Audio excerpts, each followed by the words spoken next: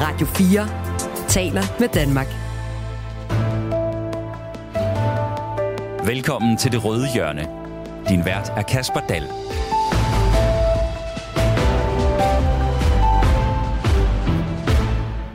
Kaffen er varm, og døren er åben hos finansminister Nicolai Wammen. Og det, selvom der i sidste uge udspillede sig et politisk drama, som var en Oscar-værdig. 9 oppositionspartier fik i samlet flok regeringen til at droppe kravet om, at afskaffelsen af Store Bededag er adgangsbilletten til forsvarsforhandlingerne. Så er alt nu fryd og gammen, og beskyldningerne om revolvermetoder og magtfuldkommenhed pakket væk igen? Eller skal vi i demokratiets navn ud i en folkeafstemning om afskaffelsen af Store Bededag? Det er noget af det, der lige nu splitter den politiske venstrefløj, og som vi skal debattere de næste 55 minutter. Hvor jeg også spørger, om der mangler ærlighed i den politiske debat. Velkommen til Det Røde Hjørne på Radio 4. Radio 4 taler med Danmark. Først velkommen til dig, Jens Joel, beskæftigelsesordfører for Socialdemokratiet og en travl mand de seneste uger. Mange tak. I weekenden der sagde vi farvel til en af de helt store socialdemokrater, nemlig Ritt Bjerregaard, der sov stille ind i sit hjem efter længere tids kræftsygdom. Hvad var det første, der løb igennem hovedet på dig, da du fandt ud af, at Ritt Bjerregaard nu var gået bort?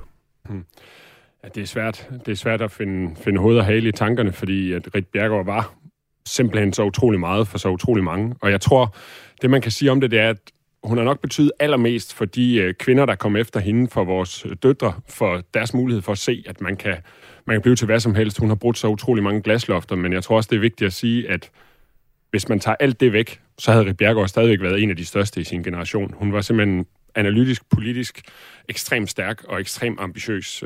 Helt til det sidste jo. Det var jo også derfor, hun bidrog og opdrog og deltog lige nærmest til døgnene, inden hun skulle herfra. Men Jens Joel, Ritt Bjerregaard er jo også kendt for at være sådan en arg kritiker af næsten den til enhver tid siddende formand af Socialdemokratiet. Hun har jo blandt andet også været med til at stifte den røde skole dengang, hvor Helle Thorning-Schmidt hun var partiformand. Mangler der måske en sådan kritisk socialdemokratisk røst, når nu Ritt Bjerregaard hun ikke længere er blandt os? Nej, det tror jeg sådan set ikke, men det er rigtigt, at Ritt både har kritiseret, men Ritt har jo også været en af dem, der har bakket op. Ritt har jo også været en af dem, der har sat ord på, hvorfor det faktisk kunne give mening at lave en regering hen over midten, også på et tidspunkt, hvor det ikke var indlysende for alle. Så Ritt har jo bidraget med sine erfaringer, og med det, kan man sige, kompas, den socialdemokratiske indignation, som hun altid har haft, og det er der helt sikkert andre, der vil blive ved med at gøre, og det synes jeg er godt. Der er nok få, der vil gøre det ligesom Ritt, og med helt samme, kan man sige, på samme måde og med samme kaliber. Men sådan er det jo, når man er en af de allerstørste i sin generation, så efterlader man selvfølgelig også et tomrum i debatten og i politikken og hos os alle sammen. Og også velkommen til dig, Carl Valentin, folketingsmedlem for SF. Tak. Du er hverken socialdemokrat eller ligestillingsordfører, men har Ritt Bjerregaard også fyldt noget i din politiske tilværelse? Ja, det har hun. Altså, det er klart, hun har nok ikke fyldt helt så meget for mig, som hun har for sådan en som Jens, for det er jo selvfølgelig noget helt særligt, når man også er partikolleger, ikke? Og det kan godt være, at jeg ikke er ligestillingsordfører, men jeg er feminist, og for os, der er feminister, der tror jeg, at hun betyder noget særligt, fordi hun jo har gjort den indsats, hun har, og banet vejen for så mange i politik, som Jens også sagde før. Så er jeg jo relativt ung, altså jeg er 30 år gammel, så det største del af hendes politiske karriere er jo ikke noget, som jeg har sådan oplevet, men noget, som jeg ser tilbage på. Og når jeg kigger tilbage på den lang karriere, hun har haft i dansk politik, der må man også sige, det er meget imponerende, og hun har gjort et stort arbejde for vores land og for de socialdemokratiske værdier. Carl Valentin, når man er så ung, som du nu selv er så venlig og påpege, er det så vigtigt at have politiske idoler? Og har du i så fald nogen? Altså det har jeg. Forbilleder? Ja, jeg ved ikke, hvor vigtigt det er at have politiske idoler. Altså, jeg synes, at man skal passe meget på med at sætte folk op på en pedestal generelt, og jeg er meget kritisk overfor, når man sådan idylliserer folk alt for meget, og sådan nærmest som om alt, de gør, er det rigtige. Men det sagt, ja, så er der masser, som jeg ser op til, og synes har gjort en kæmpe indsats, og er meget inspireret af.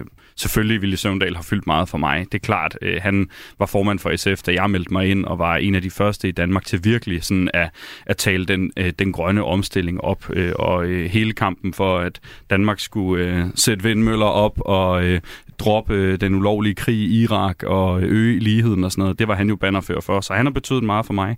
Og så også trække SF ind i en regering. Også trække SF ind i regeringen. Han synes jo, det var vigtigt, at man flyttede noget i politik konkret, og ikke bare sådan brokker sig. Og så kan man jo have en lang snak om, hvordan det hele gik og sådan noget. Ikke? Jeg var jo selv med på mange måder. Ikke? Jeg var formand for SF Ungdom i de år, så jeg har også masser af holdninger til de ting, men han er et stort idol på mange måder. Og så kan man jo også lade sig inspirere af folk uden for politik. Altså i de her år er jeg meget inspireret af historikeren Yuval Noah Harari, som har skrevet en række fantastiske bøger, blandt andet Sapiens, som er hans helt store bestseller om hele menneskehedens historie. Og hans tænkning har også påvirket mig meget politisk. Og hvis lytterne de kunne høre, at det raslede lidt herinde i studiet, så er det fordi Rosa Lund, hun forsøgte at snige sig ind. Velkommen til, Rosa Lund. Tak. Medlem af Folketinget for Enhedslisten. Det er korrekt. Rosa Lund, vi snakker Ritt Bjerregaard og hendes betydning for dansk politik. Du har jo en række ordførerskaber, blandt andet ligestilling. Hvad har Ritt Bjerregaard betydet for ligestilling, set med dine øjne? Rigtig meget. Rigtig meget. Hun har jo virkelig været en af de kvindelige politikere, som har banet vejen for alle os andre på en eller anden måde. Altså insisteret på at sidde med ved bordet, og endda også sidde for bordenden i en tid, hvor at det ikke var normalt. Altså hun har jo sådan en, synes jeg, som en rigtig god, et rigtig godt billede på det. Hun har jo sådan en historie om, at hun havde en aftale med nogle af de andre kvinder i den socialdemokratiske folketingsgruppe om, at når de skulle ud til møder, så gik de med hinanden, sådan så at der faktisk sad nogle kvinder i publikum, så man vidste, at der var nogen, der var friendly faces, eller hvad man siger. Det synes jeg bare er et rigtig godt eksempel på, hvordan det var dengang.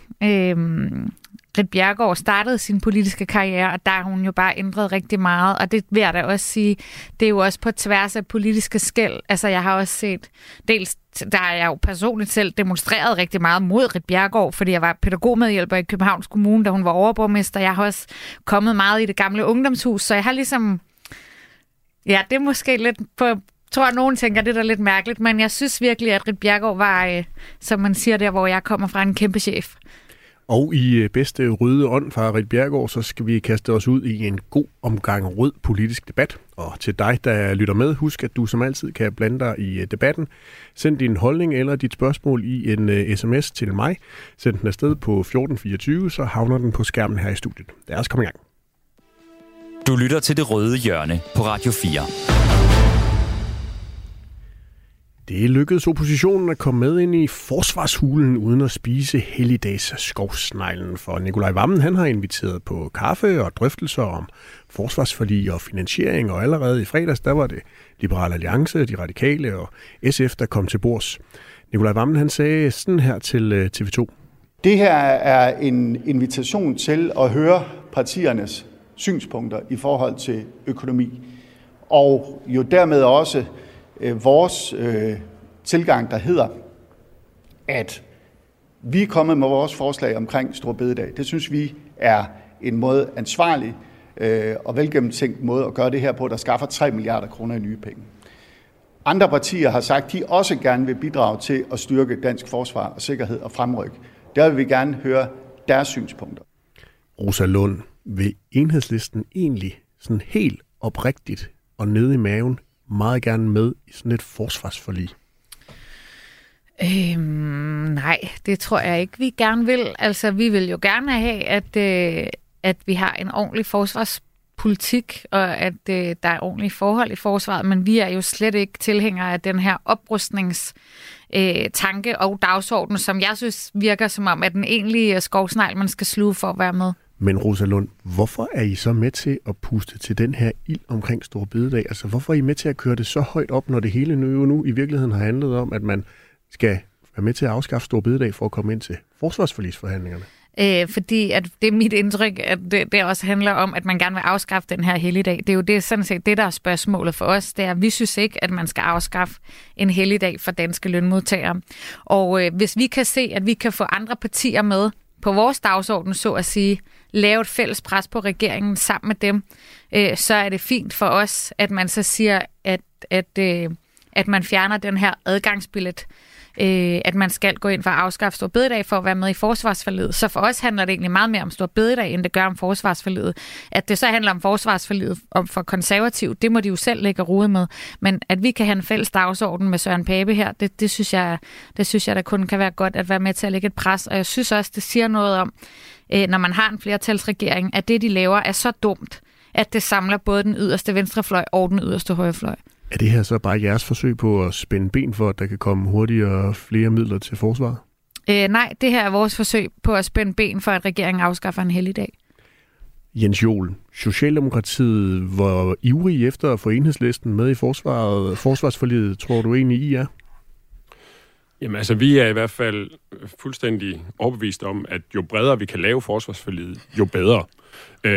Altså, jeg ved ikke, om der er nogen, der egentlig tror, at det kan blive så bredt, så alle partier er med. Og det kan da sagtens være, at Enhedslisten ender med at stå udenfor. Altså, når Rosa siger, at man generelt er imod den her styrkelse af forsvaret, som jo rigtig nok ligger i det, så ser vi nok bare forskelligt på det. Altså, jeg tror, i den tid, vi lever i, der er det klart for os, at vi er nødt til at styrke dansk forsvar og sikkerhed. Vi er nødt til at bidrage med, om man så må sige, det vi har lovet til vores allierede, uanset om det er i NATO på tværs af Atlanten, om det er i EU, eller hvor det er, altså de forsvarsalliancer, fordi hvis vi skal sikre danskernes sikkerhed, så kan vi kun gøre det ved at stå sammen i fællesskab på tværs af grænser, og derfor mener vi, at der er brug for at styrke dansk forsvar, så vi, om man så må sige, står bedre rustet i en mere usikker tid. Og hvis Enhedslisten, om man så må sige, er uenig i den præmis, så er det jo ikke længere et spørgsmål om at finde finansiering, så er det jo mere bare et spørgsmål om, at man ser forskelligt på den trussel, som vi oplever, og som jo manifesterer sig lige nu i Europa, fordi Putin fører krig, men som jo også handler om den bredere sikkerhedspolitiske situation i verden. Så det er jo helt fair, hvis man er uenig i det, men det er til gengæld også helt fair, at hvis man gerne vil ind i forsvarsforliget, så skal man selvfølgelig også være med til at finde penge til at styrke forsvaret. Carl Valentin, I vil jo gerne i SF med i forsvarsforliget. Kan du se en virkelighed for dig ude i den nærmeste fremtid, hvor I er dels med i forsvarsforliget, og at store bededag fortsat bliver afskaffet? Det kan da godt være, at det ender sådan, men jeg tror ikke, at vi kommer til at afskaffe store bededag. Det må jeg sige, det kommer vi ikke til at være med til. Altså, vi synes, det er en kæmpe stor fejl fra regeringens side at gøre det her. Og jeg synes, det er et udtryk for en helt forkert fordelingspolitik også. Fordi virkeligheden er jo, at selvom Socialdemokratiet, de snakker helt vildt meget om krigen i Ukraine hver eneste gang, at de skal snakke om store bededag, så kunne de jo bare lade være med at dele skattelettelser ud. Altså, hvis de lod være med det, så havde de ikke brug for at afskaffe en helligdag. Så jeg synes jo, det er det er sådan lidt en mærkværdig kobling, de har fået lavet der. Og så udover, at jeg er stor modstander af, at man afskaffer store bededag, så synes jeg også, det var ret grotesk, det her med, at det skulle være adgangskrav på den her måde. I forhold til, vi har lige indgået det her nationale kompromis for ikke så længe siden. Det var altså en stor ting. Det var en aftale, som skulle stå ved, og som man var meget enige om var en fælles aftale, som man havde lavet, som var bindende, ligesom sidst man lavede et nationalt kompromis om forbeholdene, som jo man var enige om dengang var noget, som man ville sende til folkeafstemning, hvis at man nogensinde skulle gøre noget ved det, til trods for, at et folketingsflertal sådan set bare kunne fjerne dem, hvis de ville. Så at når man nu lavede så central en aftale og gav en anden håndslag, synes jeg, det er helt vildt, at man har stået her efter valget og sagt, nå, men det er bare totalt op i luften nu. Nu skal man afskaffe en helligdag, hvis man vil være med. Men Carl Valentin, lad os så antage, at regeringen finder en eller anden form for finansiering til de her fremrykkede forsvarsinvesteringer. Det kunne være, at de søger inspiration hos det, der blev fremlagt i sidste uge af de 9 oppositionspartier. Regeringen fjerner samtidig også stor bededag og får hældt godt og vel 3 milliarder i statskassen. Er det så 3 milliarder, som du aldrig nogensinde kommer til at ville røre ved? Det ved jeg ikke. Det synes jeg er lidt et hypotetisk scenarie. Nu må vi se, hvad der kommer til at ske med det. Men jeg tænker, at regeringen har tænkt sig... Men det er ikke et urealistisk scenarie. Altså, regeringen siger jo, at de vil fjerne den, og så kommer der til at lægge 3 milliarder og lyse og glimte guldmønter over i statskassen. Og I bliver inviteret ind til forhandlinger over i... et meget særligt billede af, hvordan sådan nogle der pengeforhandlinger foregår. Så ligger der bare guldmønter i Finansministeriet. Men Rosa Lund, du får spørgsmålet bagefter, så du vil ligesom tænke over, der kommer til at ligge 3 milliarder over i statskassen der, og I bliver inviteret ind til forhandlinger, og regeringen, vi hører lige Jens Joel sige, han vil gerne have så brede aftaler som overhovedet muligt. Men du vil ikke røre dem? Det tror jeg ikke. Altså, men jeg tror nu egentlig også, at det, der kommer til at ske, hvis det er, at man afskaffer store bededag, det er, at regeringen gerne selv vil bruge de penge. Altså, jeg tror ikke, at de kommer til at gå over til os og sige, nå, SF, vil I ikke være med til at dele dem ud til sygeplejerskerne, der skal have noget mere løn eller et eller andet. Jeg tror, de kommer til at bruge dem på whatever de nu synes er fedt. Skattelettelser til de rige, eller hvad de nu ellers har planlagt, ikke? Det kunne også være sådan noget med rent drikkevand. Det kunne også være. Altså, det ved jeg ikke, hvis sådan et...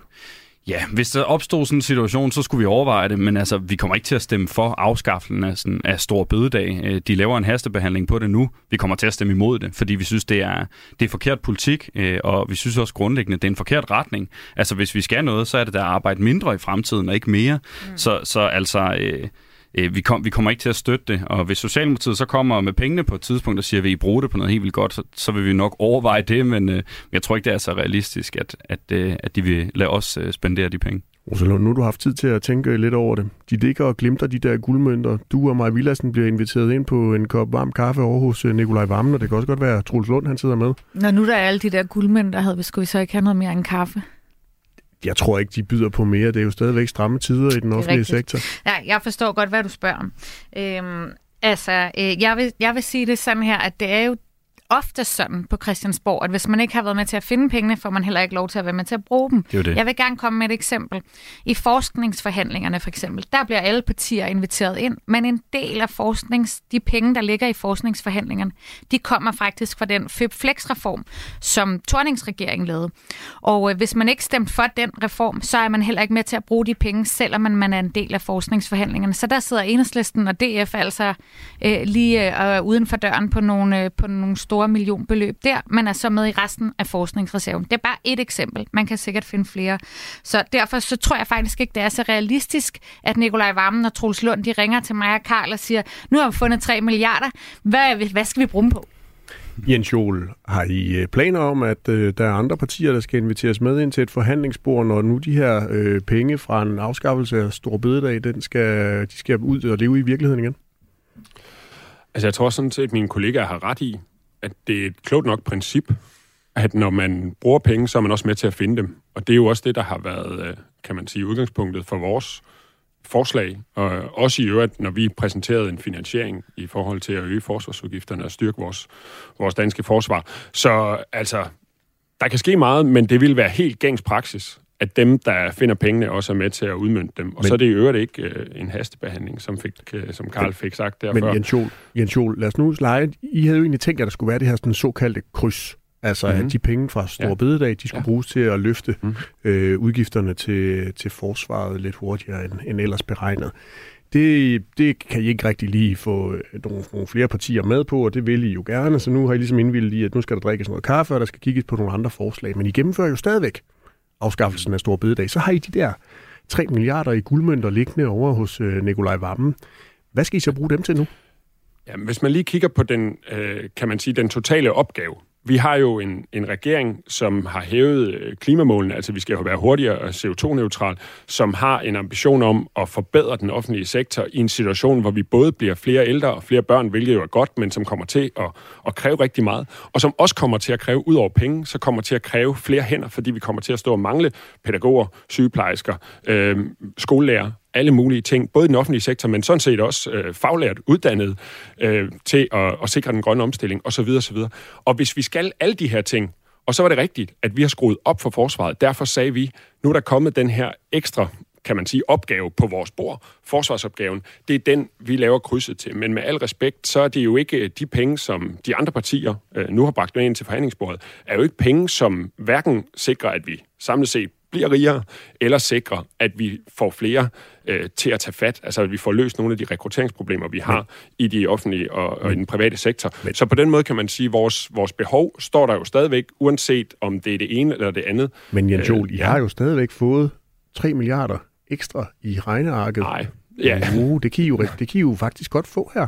I kan jo få 3 milliarder ekstra. Hvad kunne du som sådan socialdemokratisk beskæftigelsesordfører egentlig godt tænke dig at bruge de penge til? Men der er rigtig mange ting de næste par år, som skal bruges penge på. Det tror jeg også er noget af det, vi kommer til at diskutere i dag, apropos ærligheden. Men når man for eksempel siger, at man skruer ned for de offentlige investeringer de kommende år, så er det jo måske infrastrukturinvesteringer. Så kan det være investeringer i udrulningen af fjernvarme eller anden grøn omstilling. Og hvis man bruger de penge på forsvarsforliget, sådan som nogle oppositionspartier har foreslået, så mangler vi dem jo til den grønne omstilling eller til vores infrastrukturprojekter. Og derfor er det jo ikke, med al respekt, og vi kigger selvfølgelig og diskuterer gerne de finansieringsforslag, men det har jo ikke gjort os rigere, og det har ikke sikret, at vi er tættere på at løse udfordringen med, at vi mangler hænder i både den offentlige sektor og på det private arbejdsmarked. Hele den her hummel, som vi snakker om, startede jo altså med Store Bededag. Og vi må jo forstå, også på Jens Joel i dag, at regeringen stadig er stålsat og tilsyneladende upåvirkelig. Lad os lige prøve at høre til et kort klip med statsministeren, så alle er med på, hvad det er, vi diskuterer udefra. Lovforslaget om, at vi afskaffer en helligdag for at sikre en finansiering. Det lovforslag har regeringen tænkt sig at fremsætte og gennemføre. Og så er spørgsmålet, er det ikke ved at være tid til at komme videre og prøve at bruge energi på alt det andet vigtige, der venter? Nu har vi diskuteret det her nærmest lige siden regeringen blev præsenteret for snart flere måneder siden. Det der med at komme videre, det synes Moderaternes Monika Rubin, hun er politisk ordfører, i hvert fald vil være en ganske glimrende idé. Og jeg er egentlig en lille smule ked af, at jeg har siddet og været tilhørt til de sidste 2 ordførertaler og spørgsmål fra salen, som kun har handlet om Store Bededag. Jeg kan godt forstå, at det er enormt vigtigt for os alle sammen at finde penge til det her forsvarsforlig, og jeg kan også godt forstå, at folk stejler på det, fordi det er svært at tage noget fra folk. Men jeg vil egentlig gerne have, at debatten lige blev taget op på et lidt højere niveau. Der er rigtig mange ting i det her velfærdssamfund, som faktisk lige nu ikke fungerer hensigtsmæssigt. Jeg hørte ordet polykriser i går. Det er jo sådan set det, vi står i lige nu, og i Moderaterne vil vi gerne have, at vi også får finansieret vores sundhedsvæsen, vi får finansieret vores psykiatri, vi får en værdig ældrepleje. Så jeg vil ønske, at vi kunne debattere noget andet end bare Store Bededag. Jeg har faktisk forberedt svar på rigtig mange andre ting også. Rosa Lund, er det ikke ved at være tid til, at vi kommer videre? Store Bededag ryger. Get over it. Altså nej. Jeg synes, at hvis regeringen gerne vil tale om sundhedspolitik og klimapolitik og udlændingepolitik og alle mulige andre ting, der er spændende at tale om, så skulle de altså have lavet en anden sav til Folketinget. Altså, det er jo regeringen, der har bestemt, at vi skal snakke om det her. Det er jo ikke mig og Karl. Altså, det er jo sådan, jeg synes, det er virkelig sådan en afledningsmanøvre, hun forsøger at komme med der. Jeg vil da ønske, at regeringen havde lagt ud med at være sådan, nu skal vi diskutere, om sygeplejerskerne og jordmødrene skal have noget mere i løn. Det vil jeg da synes var optur. Men det har regeringen ikke gjort. Regeringen har spillet ud med, at det vi skal tale om er, om vi skal fjerne en fridag fra helt almindelige lønmodtagere. Men Rosa Lund, jeg tror stort set ikke, jeg kan åbne en eneste af mine profiler på sociale medier, uden at det vælter frem med grafikker fra Enhedslisten. Præcis. Der jo kører massiv kampagne på det her. Ja, tak. Altså, I laver jo ikke andet end at puste til det der, som regeringen så har fremlagt. Det er vi da nødt til. Jamen, det er da vores opgave, undskyld mig. Folketinget skal kontrollere regeringen, og nu er mit parti jeg har lyst til at sige for en sjælden gangs skyld, men det passer ikke i den her sammenhæng. Uenig med regeringen Rosalund, i det, de lægger frem. I kunne jo bruge masser af tid på at diskutere klimakrise og løsningerne på det, og løsningerne 100%. På trivselskrisen, og i stedet for at diskutere det her, som regeringen jo bare gennemfører. Så det kræver jo så, at der er nogen at diskutere med igen, fordi det er jo regeringen, der har serveretten. Og vi har jo også prøvet at tage alle mulige andre sager op, og det gør vi. Altså på mit eget bord ligger for eksempel Samsam-sagen, børnene i Syrien, et potentielt modtagecenter i Rwanda. Så det er ikke fordi, at vi ikke laver andet. Men jeg synes, at det her spørgsmål om Store Bededag er så virkelig, virkelig afgørende og vigtigt. Og vi kan jo ikke bare, når regeringen kommer med noget, vi er uenige i, så sige, om de har flertal, de gennemfører det alligevel, så nu går vi hjem. Altså, så vil vi jo ikke være Enhedslisten længere, undskyld mig. Carl Valentin, har vi ikke vigtigere ting at gå op i nu her, når det alligevel bare bliver afskaffet? Altså, jeg synes, der er mange vigtige sager, som vi kunne bruge tid på at debattere, men man må også bare se, hvordan fagbevægelsen har reageret på det her. Det er noget, som deres medlemmer går vanvittigt meget op i. Der er en historisk indsamling af underskrifter imod det her. Så det er jo faktisk noget, folk går op i, og jeg synes, det er helt fair at gå op i, når ens fritid bliver inddraget til at være arbejdstid i stedet for. Altså, det er en betydningsfuld sag. Og så må jeg også sige, jeg tror bare, at regeringen har den strategi, at de gerne vil køre nogle af de sager, de gerne gerne vil have folk til at glemme igennem så hurtigt som muligt. Det gjorde de også i sidste periode. Det oplevede Rosa og jeg på udlændingområdet. Fordi der ville Socialdemokratiet rigtig gerne have, at man glemte, at man havde lavet udlændingelempelser. For det er ikke noget, de er så stolt af. Så da alle de ting, vi fik presset igennem på udlændingområdet, som vi var glade for, de skete lige i starten af den periode, hvor jeg var blevet valgt, der i 2019. Det var børn, der kom ud af Sjælsmark. Vi begyndte at tage kvoteflygtninge igen. Vi fik fjernet brugerbetalingen på danskundervisning. Vi fik stoppet den der Lindholmø. Alle de der ting på udlændingområdet, vi var glade for, de skulle ske så hurtigt som overhovedet muligt, fordi så kunne Socialdemokratiet stadigvæk virke strammeragtige, når vi kom til valget. Og jeg tror, at strategien er den samme her. Man kommer til at sige, de mest upopulære ting, vi skal lave, de skal bare bankes igennem så hurtigt som muligt. Og så er det rigtigt, som Jens sagde før, nej, det er ikke en hastebehandling. Det var en fortalelse for min side. Men det er en behandling, man haster igennem, og man har lavet en kort høringsfrist. Og det har man jo, fordi man gerne vil have, at det her skal gå hurtigt. Man vil gerne banke det afsted, så det kommer ud af verden, og så har folk forhåbentlig glemt det ved næste valg. Jens Joel, Daniel han har sendt os en sms på 1424. Han skriver, hej, et spørgsmål til Jens. Hvorfor hører vi ikke om, at regeringen vil finde penge til forsvaret igennem at fjerne nogle goder fra politikerne selv? Altså, hvorfor hører vi ikke om det? Ja. Fordi det, altså som om, hvorfor taler vi ikke om, at det sker, eller hvorfor har vi ikke foreslået det, eller hvad? Præcis. Hvorfor har I ikke foreslået det? Okay, altså jeg vil sige, hvis man skulle... jeg har været på Christiansborg i 10 år nu. Jeg har i øvrigt heldigvis, fordi der har været grund til det, været med til at forringe vores vilkår 3 gange, tror jeg. Og det synes jeg har været helt rimeligt, fordi de har også været for lukrative. Men man kan jo ikke hver gang, vi har en diskussion om, hvordan vi finansierer vores velfærdssamfund eller et eller andet, så regne med, at der kan man finde pengene ved 179 medlemmer. Altså, jeg synes helt ærligt, at debatten kræver en lille smule mere seriøsitet i det.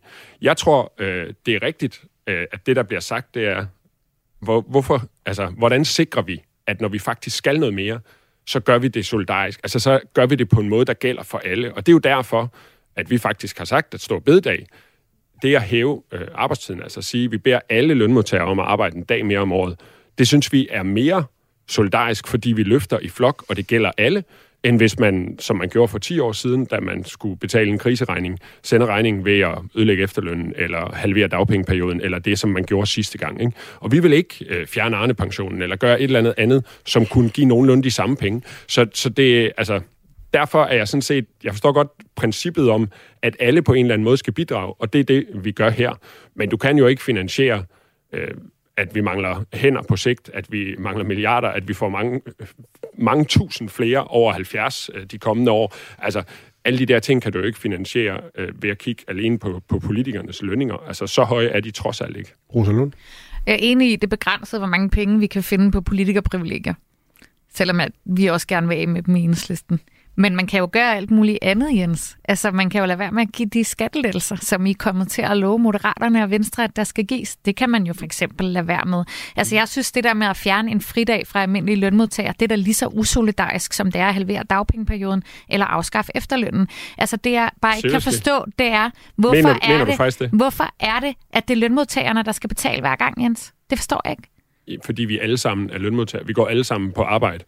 Altså, det er jo ikke det samme som at være lønmodtager og gå på arbejde. Okay, hvordan definerer du så? Altså, det er jo ligegyldigt, om man er privat, eller om man er offentlig ansat, om man er timelønnet, eller om man er månedslønnet. Altså, jamen, det er jo stadig lønmodtager, men der er jo forskel på at være arbejdsgiver og på at være lønmodtager. Arbejdsgiver går jo også på arbejde, og dem vil I så gerne give en skattelettelse.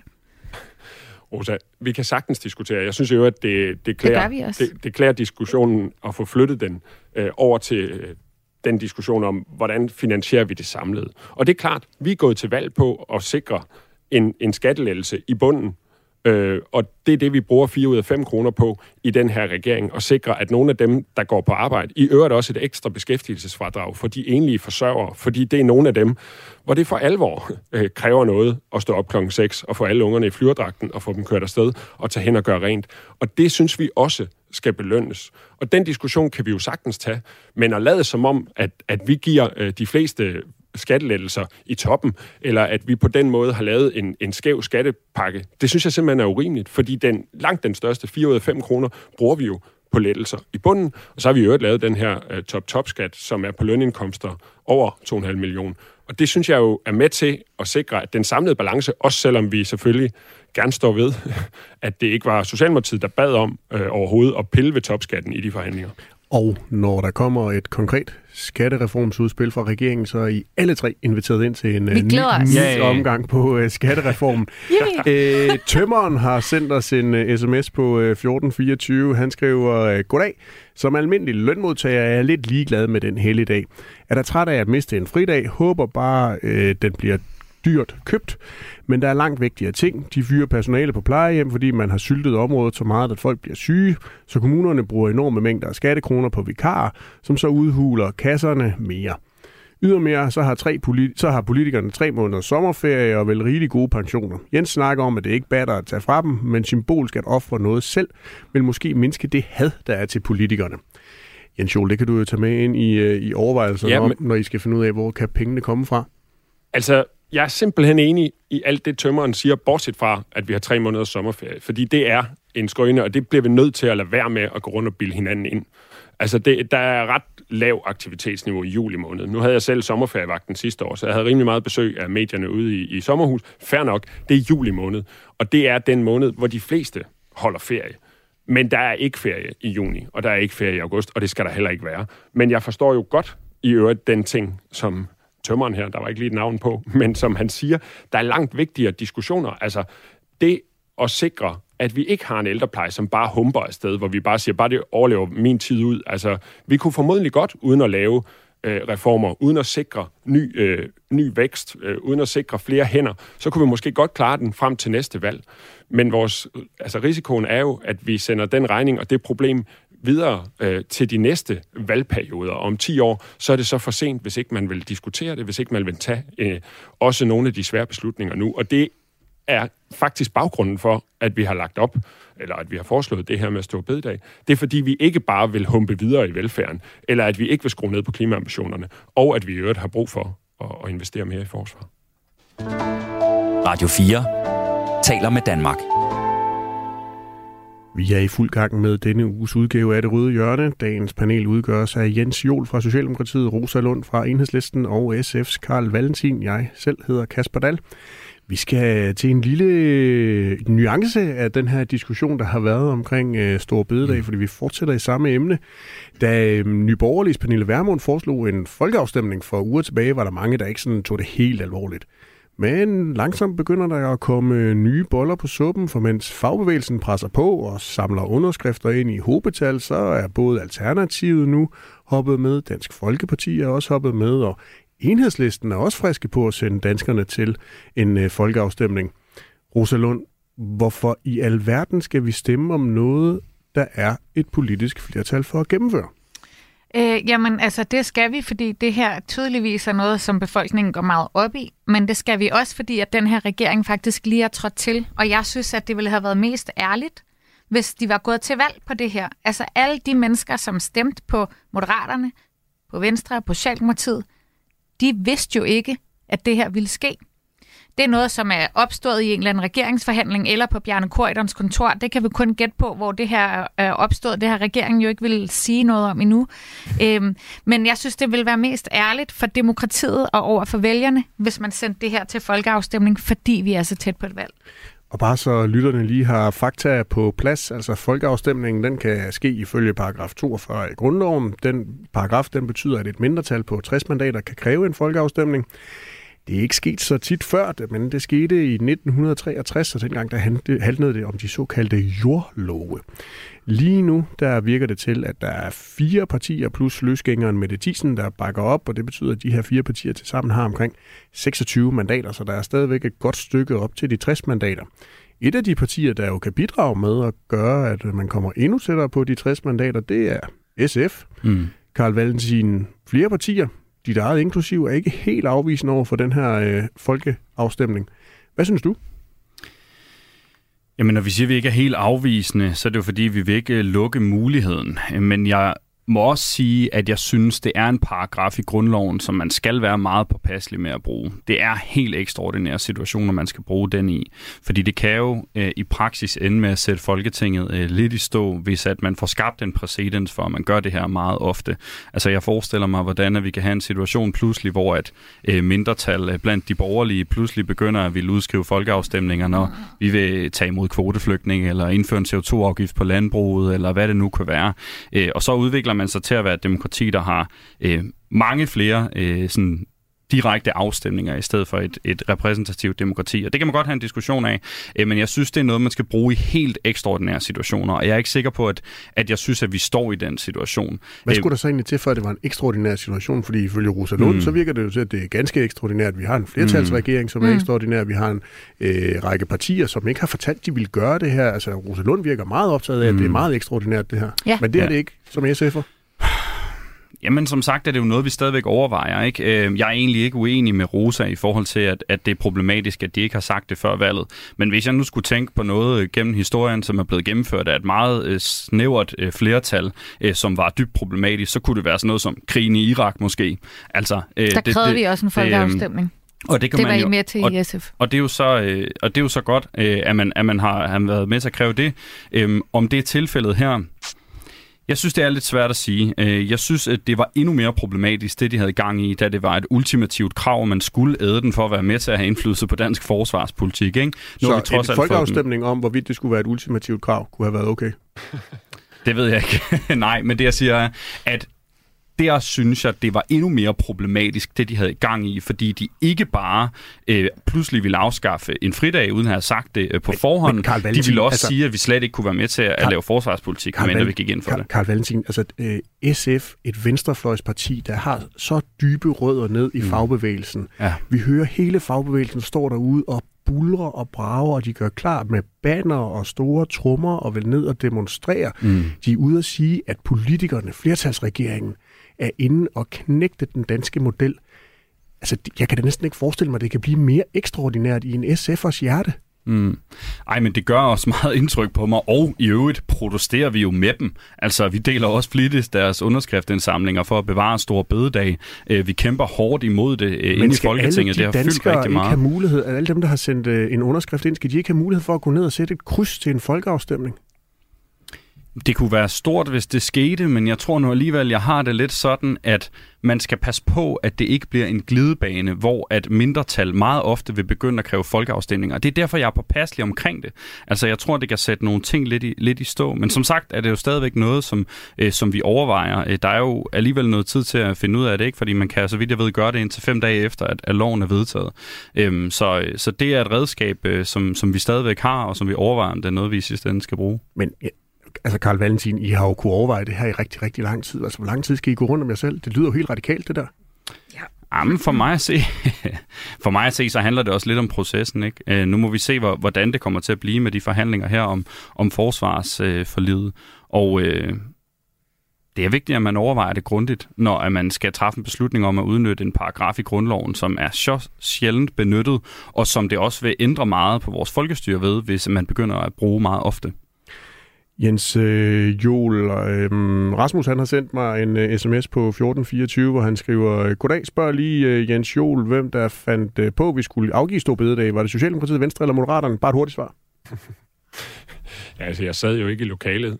Jeg ved det ikke, men jeg ved, at det regeringsgrundlag, vi dannede, kan man sige, der var der jo en række ting, som ikke lå fast før valget. Altså, det er jo også rigtigt, at der var ikke 3 partier, der havde lovet at fremrykke klimamålet. Der var ikke 3 partier, som havde den plan, som vi havde for at sikre, at der var pulje til et lønløft, så man bedre kunne rekruttere til den offentlige sektor. Der var ikke 3 partier bag rigtig mange af de ting, som ligger i regeringsgrundlaget. I øvrigt også den hurtigere indfasning af vores styrkelse af forsvaret. Og når man kan, så har vi så et samlet regeringsgrundlag, og det kan man jo diskutere herfra og til juleaften, hvor godt eller dårligt det var. I den situation, der mangler vi simpelthen nogle penge, og vi mangler nogle hænder. Og der synes vi, at det er den mest solidariske måde at gøre det på, som vi har foreslået, at det står bededag, sådan så vi sikrer et større arbejdsudbud, vi sikrer flere penge i statskassen, og det synes vi er bedre end eksempelvis at skære i dagpengene, eller skrotte en tilbagetrækningsordning mere, eller et eller andet. Fordi det er mere solidarisk at løfte i flok i den her situation. Jens Joel, det kræver jo 60 mandater. Socialdemokratiet har 50. Frygter I egentlig danskernes mening ved sådan en folkeafstemning? Nej, og jeg vil også sige, at jeg synes faktisk, det er ret vildt, når Rosa siger, at vi skal have en folkeafstemning, fordi det er noget, vælgerne tydeligvis går op i. Altså, vælgerne går tydeligvis også op i klimapolitik, de går tydeligvis også op i udlændingepolitik, de går tydeligvis også op i folkeskolen. Og hvis vi skal have en folkeafstemning om eksempelvis, om vi skal have kvoteflygtninge, eller vi skal have en folkeafstemning om, hvilke straframmer vi skal have, eller vi skal have folkeafstemninger. Altså, udover at jeg frygter, at man fuldstændig sætter Folketinget ud af stand til at tage ansvar, så bliver det jo også bare notorisk svært at træffe beslutninger, eller lave beslutninger, som også sikrer, at vi har finansieringen. Fordi det vil jo være klart, at det er nemmere at få tilslutning til at bruge penge, end til at skaffe dem. Og det forstår jeg sådan set godt, men det er jo det, vi har ansvaret for. Og så er det i øvrigt sådan, at når vi kommer til næste valg, så kan man jo vurdere, om de folk, der har siddet med magten, om de har brugt den på en balanceret måde, om de har brugt den i forhold til at fremme de mål, de gik til valg på, om man er tilfreds med deres indsatser. Ellers så kan de jo sendes på porten. Jamen, jeg synes jo bare lidt, at det lyder som om, at man er bange for befolkningen. Altså, jeg sidder og tænker, ja, så lad os da lave en folkeafstemning om folkeskolereformen, for eksempel. Som du selv siger, Jens, befolkningen går meget op i. Jeg er heller ikke bange for at sende spørgsmål om kvoteflygtninge eller internationale konventioner til afstemning, fordi det tror jeg da faktisk kun ville være godt, hvis vi fik en ordentlig samtale om i offentligheden. Er du bange for at tage ansvaret for det på Christiansborg? Overhovedet ikke. Nå, okay, men du vil gerne have, at vi ikke skal tage ansvaret for noget, fordi vi skal sende det til folkeafstemning? Nej, jeg synes faktisk ikke, det er ikke at tage ansvar at sende ting til folkeafstemning, Jens. Overhovedet. Altså, det synes jeg overhovedet ikke, det er. Jeg er så for så vidt enig med dig i, at det er mærkeligt at sende finansieringsspørgsmål til folkeafstemning. Det er jeg enig i. Men jeg synes helt principielle ting, som for eksempel, skal vi afskaffe en helligdag? Det synes jeg sagtens, man kan sende til folkeafstemning. Ligesom vi jo også sender til... Nej, jeg afbrød heller ikke dig, Jens, i din opremsning der, at de ting, du ikke vil have til folkeafstemning. Så jeg siger bare, at jeg synes, principielle ting kan man godt sende til folkeafstemning, og det er jo lige præcis det, som grundloven åbner op for. Så jeg kan bare ikke forstå, hvorfor man ikke vil bruge den. Altså, jeg køber ikke rigtig glidebaneargumentet. Det er egentlig bare det, jeg siger. Rosalund, er der slet ingen grænser for, hvad I SF vil sende til folkeafstemning? Jeg kommer fra Enhedslisten. Undskyld. Det var, hvis der var nogen, der var i tvivl. Jeg tror det ikke, men... Jeg var lige et splitssekund, det beklager jeg. Jo. Kunne du mærke de 13,5% i målingerne lige kort? Præcis. Jeg var sådan, det må være så fedt. I skal ansætte mennesker. Vi skulle fyre folk. Rosalund, det er ikke at svare på spørgsmålet. Nej, det er der slet ingen grænser? Jo, selvfølgelig er der grænser. Selvfølgelig er der grænser. Jamen, det er for eksempel finansieringsspørgsmål, som Jens også selv var inde på, at det egner sig ikke til en folkeafstemning. Det er jeg enig i. Men er befolkningen ikke i stand til at træffe sådan såkaldt svære beslutninger om, hvor pengene måske skal komme fra? Jo, det tror jeg det bestemt. Men vi har jo et repræsentativt demokrati. Så vi er jo valgt. Folketinget er jo valgt. Demokrati viser jo så også, at der lige på nuværende tidspunkt er en flertalsregering, som vil gennemføre det. Det er korrekt. Men befolkningen, som stemte og som valgte den her flertalsregering, vidste jo ikke, at de ville sætte det her. Men man må da stole på dem, man nu vælger. Jeg siger bare, man vidste ikke, at de ville gennemføre det her. Og det kan man jo også se nu, når man spørger mennesker, der har stemt på Socialdemokratiet, at de faktisk fortryder det. Så det synes jeg synes bare, at der må jo også være en eller anden tendens i det her, som faktisk viser, at der er mange, der opfatter det her som en slags, og nu siger jeg det, vælgerbedrag. Altså...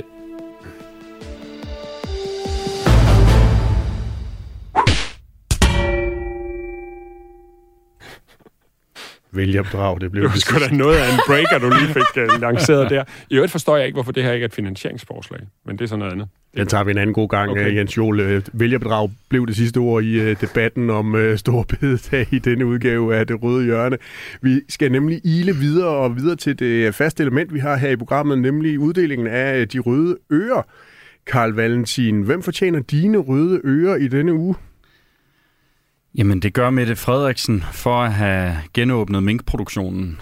Og det er jo faldet lidt i baggrunden her i i den store debat om store bededag, men jeg synes, det er helt grotesk, efter den proces, der har været, at man starter det her op igen, og så endda for skatteborgernes penge. Altså man får 150.000 som minkvirksomhed som bonus for at starte op igen, plus at det er skatteyderne, som skal finansiere hovedparten af de der smitteforebyggende tiltag, som man skal lave for, at der forhåbentlig ikke kommer corona ud på farmene igen. Jeg synes, det er utroligt, at regeringen ikke bare har besluttet sig for at permanent gøre det her forbud. Og jeg tror, de kommer til at fortryde det, fordi måske om få år, så bliver det forbudt på EU-niveau. Det siger Fødevareministeriet selv, at det er en risiko.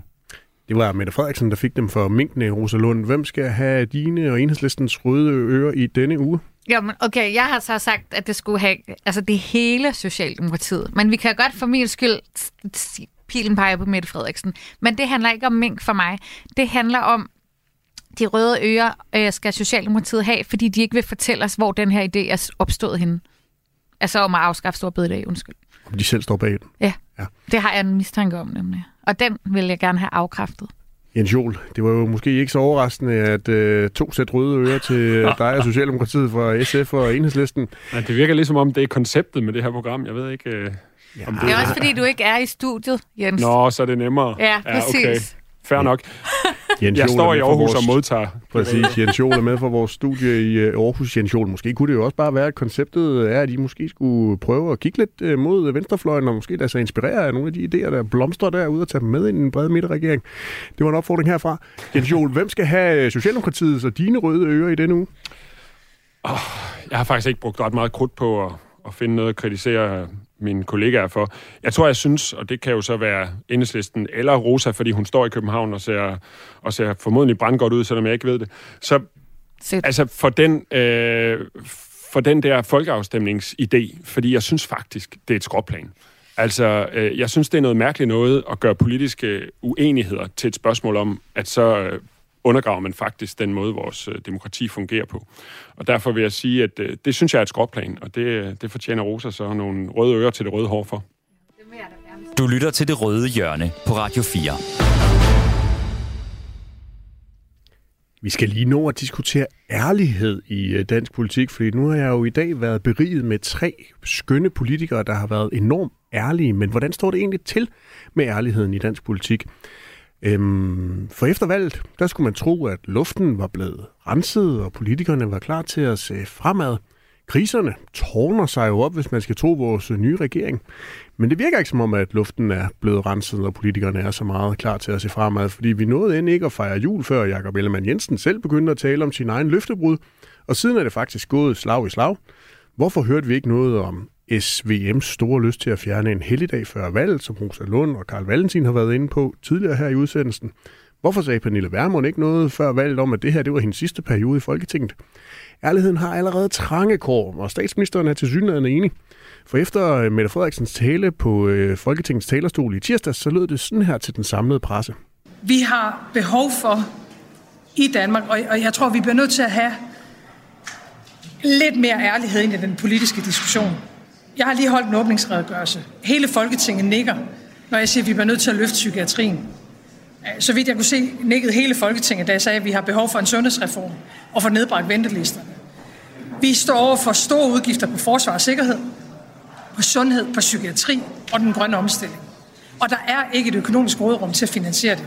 Så hvis ikke regeringen og Folketing evner at prioritere og reformere, så skal vi ud og skære nogle andre steder, og det har vi ikke et ønske om. Carl Valentin, ærlighed. Mangler I det på Christiansborg? På nogen måder. Jeg synes nogle gange politikere bliver anklaget for løftebrud, som egentlig ikke er løftebrud, men som er noget, som de har kæmpet for, men som de så ikke kunne lykkes med at få igennem. Andre gange er det helt berettiget. Altså når Jakob Ellemann står og siger direkte, at han aldrig vil gøre Mette Frederiksen til statsminister, og så gør det, så er der et problem. Altså, og så er det jo også et løftebrud. Så det mangler lidt. Jeg tror egentlig der, hvor jeg virkelig synes, der nogle gange mangler ærlighed, det er, når man får en strategi, som handler mere om at flytte vælgere, end om at flytte holdninger. Og det er mit eget parti også med til, og jeg synes generelt, at vi gør os skyldige i det på Christiansborg, at vi er for bange for at sige upopulære ting. Og jeg synes, vi skal ture i højere grad komme med nogle statements, som folk ikke nødvendigvis er enige i, for forhåbentlig at prøve at vinde en debat, og så få flyttet nogle holdninger i det her land. Fordi er vi kun fokuseret på at flytte vælgerne over til vores eget parti, så misser vi mange af de store, vigtige diskussioner. Jens Joel, vi var jo lidt inde på det tidligere i udsendelsen, altså det her med, at ideen om at fjerne en helligdag ikke var noget, I sådan løb rundt og reklamerede meget med under valgkampen. Er det uærligt, og så lige pludselig bringe det til bordet nu? Nej, altså forslaget er jo opstået, fordi vi også har en række i øvrigt ret populære, fornemmer jeg, ambitioner, blandt andet for psykiatrien, eller for klimaet, eller for nogle af de andre ting, forsvaret, som jo også har bred opbakning, også selvom det, om man så må sige, er en udgift, vi ikke har lyst til at have, så i hvert fald en udgift, som vi alle sammen er enige om, vi er nødt til at have for at sikre vores forsvar bedre. Nå, men jeg tror til gengæld, at jeg synes, og det er jo også det, statsministeren lidt indikerer, at det står ikke klart for folk, hvad det er, vi ser ind i. Altså jeg tror, og det er måske et udtryk for, at vi også har været i en situation over de sidste år, hvor vi har bekæmpet en coronakrise ved at investere os ud af krisen. Det tror jeg var klogt, men det har jo også betydet, at vi, om man så må sige, har gjort rigtig meget for at redde hinanden igennem en krise. Det gjorde, at dansk økonomi var rekordgod form, da vi kom ud af coronakrisen. Det gør, at vi har rekordhøj beskæftigelse og alt muligt andet nu her. Så det er sådan set godt. Men det er jo klart, at når man har på det bagtæppe, er det måske svært og ikke gået op for rigtig mange af os, at i de kommende år, der får vi faktisk en udfordring med, at vi ikke har hænder nok til velfærdssamfundet. Vi får faktisk en udfordring ved, at vi ikke har penge nok.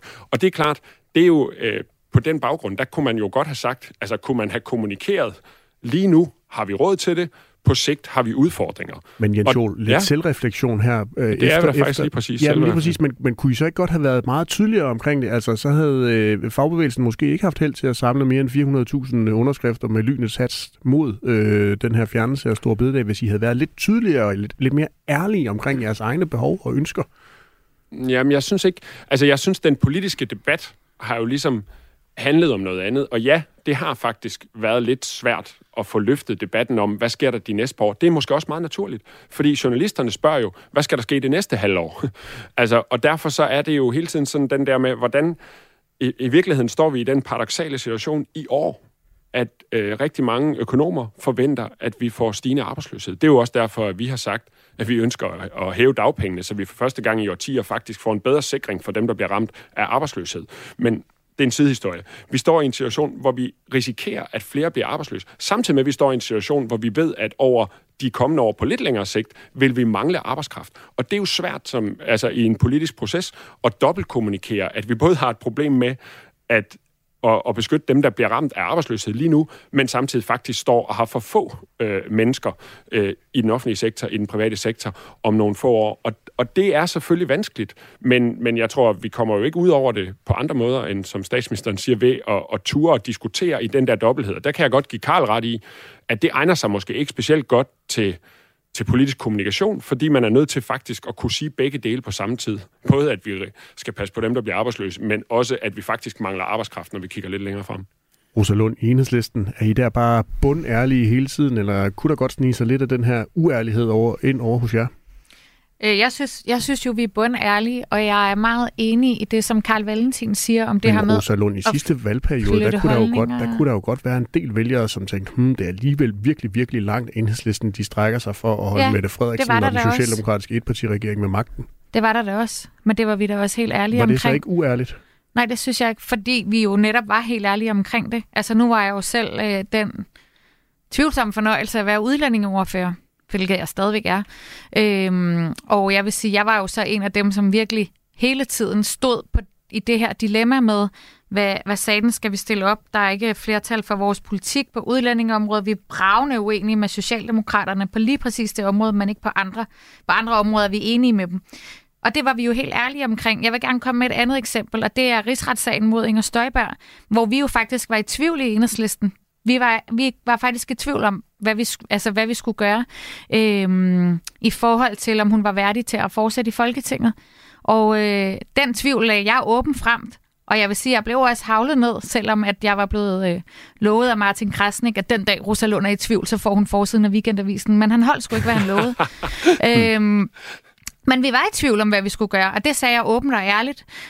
Så jeg synes faktisk, at jeg i hvert fald, jeg øver mig selv i det, og jeg synes, at Enhedslisten er gode til det, men altså, det er jo nok ikke op til mig at vurdere. Det er måske mere op til Carl og Jens at vurdere, eller Radio 4's lyttere. Eller dig, Kasper. Carl Valentin, tvivlen, er det også noget, du savner i dansk politik? Altså det der med at ture være mere tvivlende, helt åbent, og ikke kun noget, I holder inde i SF's gruppeværelse?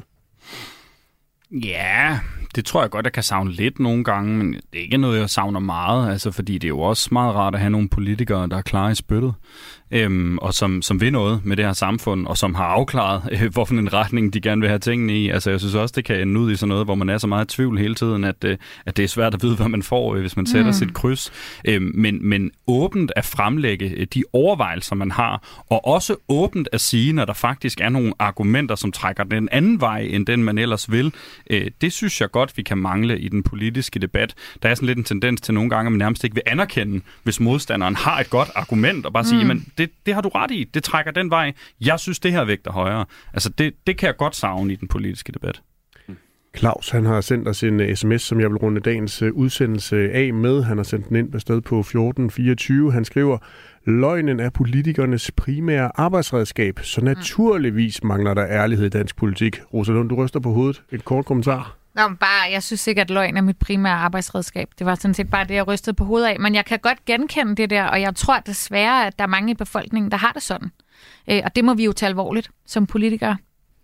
Du har lyttet til Det Røde Hjørne, Radio 4's politiske debatprogram, hvor vi stiller skarpt på de afgørende ideologiske forskelle mellem venstrefløjens partier. Tusind tak til mine gæster Jens Joel, Carl Valentin og Rosa Lund.